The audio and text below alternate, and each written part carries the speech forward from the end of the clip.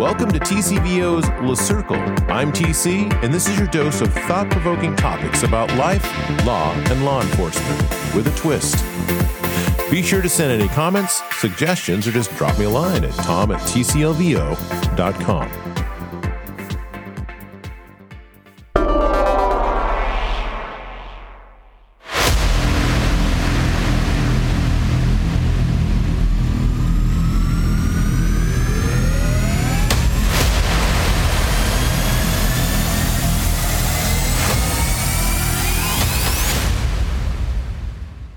I wanted to address some recent headlines about Robo Policing.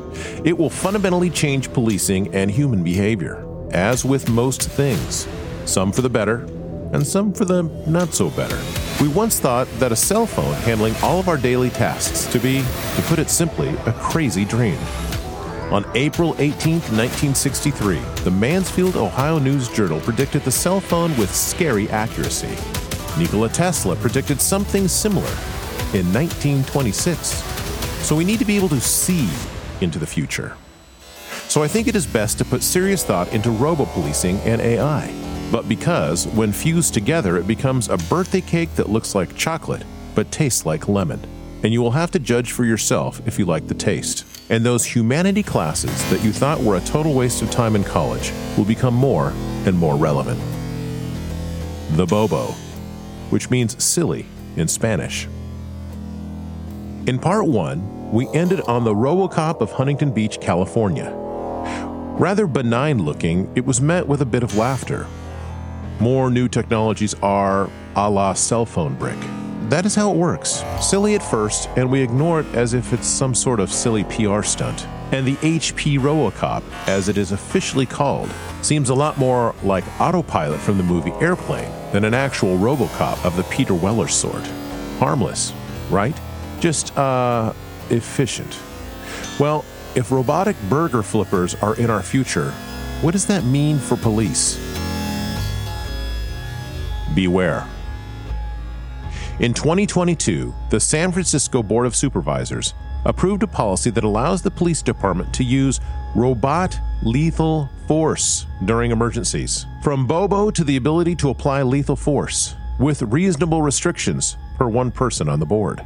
Now, I do prefer angry bullets to be met by mechanized metal than a human police officer, no doubt about it. But bear in mind that departmental policies are now being coded by programmers to make decisions, provide oversight, and even take action. Are we prepared for this? Not so, Bobo. It may seem isolated, but the city of St. Petersburg, Florida just deployed a robot dog. A little awkward looking, but I'll save the roughhousing for the German Shepherd or my dog Spot, because when put together with other units, this thing is super strong and will be capable of heavy and dangerous tasks, well beyond a group of humans. In New York City deployed a robot dog, only to pull it back because kids wanted to pet it, and everyone else saw it as a very uncomfortable representation of control. In Boston, robot dogs have been sighted patrolling areas, so it is here. So what's next? AI and robo-policing will be in our future, no question. And there will always be the logical crossover with the world of warfare. Be like swarming drones are real, and robots being trained for war and actually fighting back is already happening.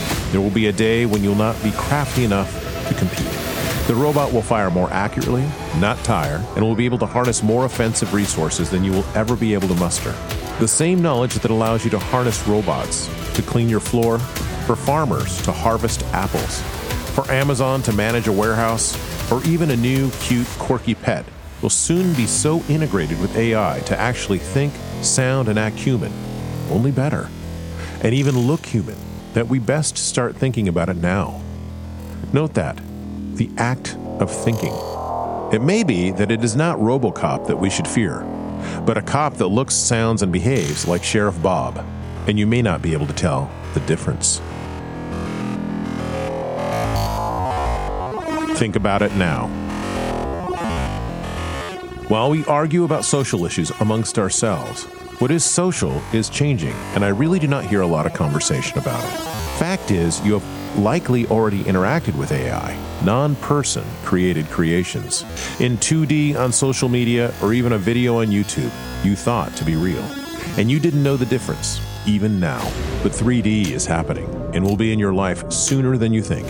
Sentience, it seems, may be our undoing. Or will we change it for our own better? I would like to think so. We may well desire and require the one quality in our police and law enforcement professionals that will set them apart now and in the future: empathy. But they will code that too. Just you wait. So what makes us human and need humans? Think about it. More later.